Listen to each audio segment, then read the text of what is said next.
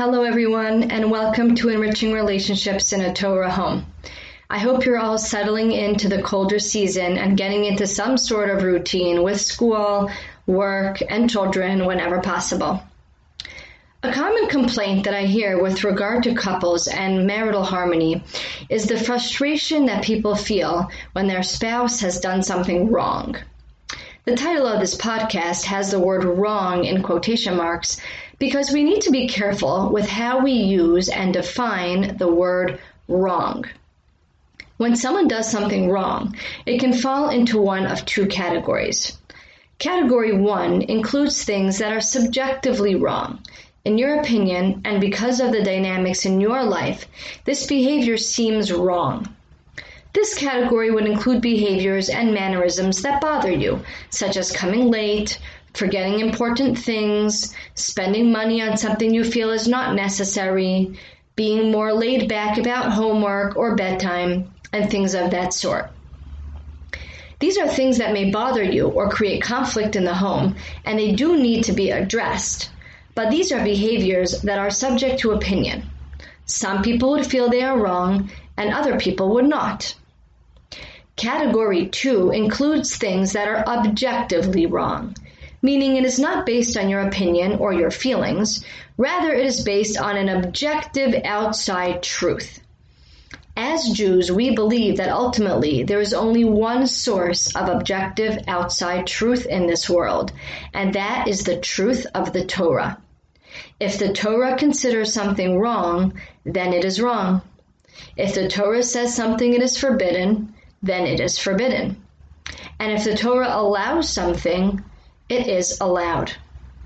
Even within this category, there are often shades of gray in terms of what the Torah considers right and wrong, but ultimately, objective truths are determined by the Torah.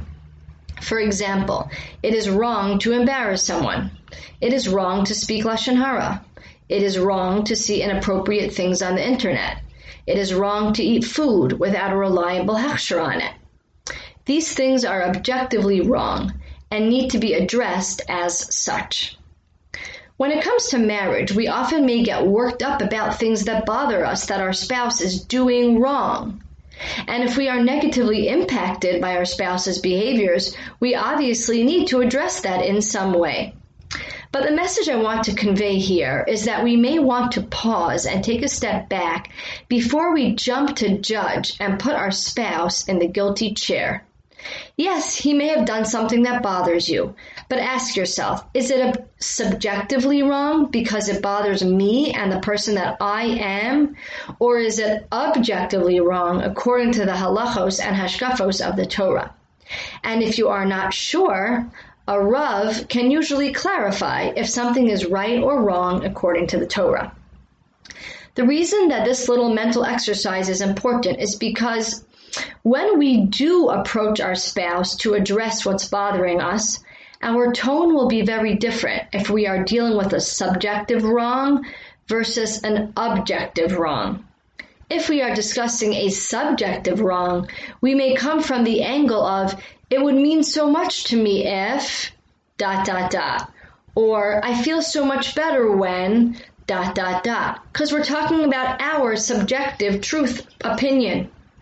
Whereas if we are dealing with an objective wrong, we may need to gently address it with or without the help of a Rav. Generally, more behaviors fall into category 1 than we may realize, and addressing it as such can facilitate a much smoother communication process and behavioral change. Good luck with these ideas, and I look forward to sharing more with you in 2 weeks, Eretz Hashem.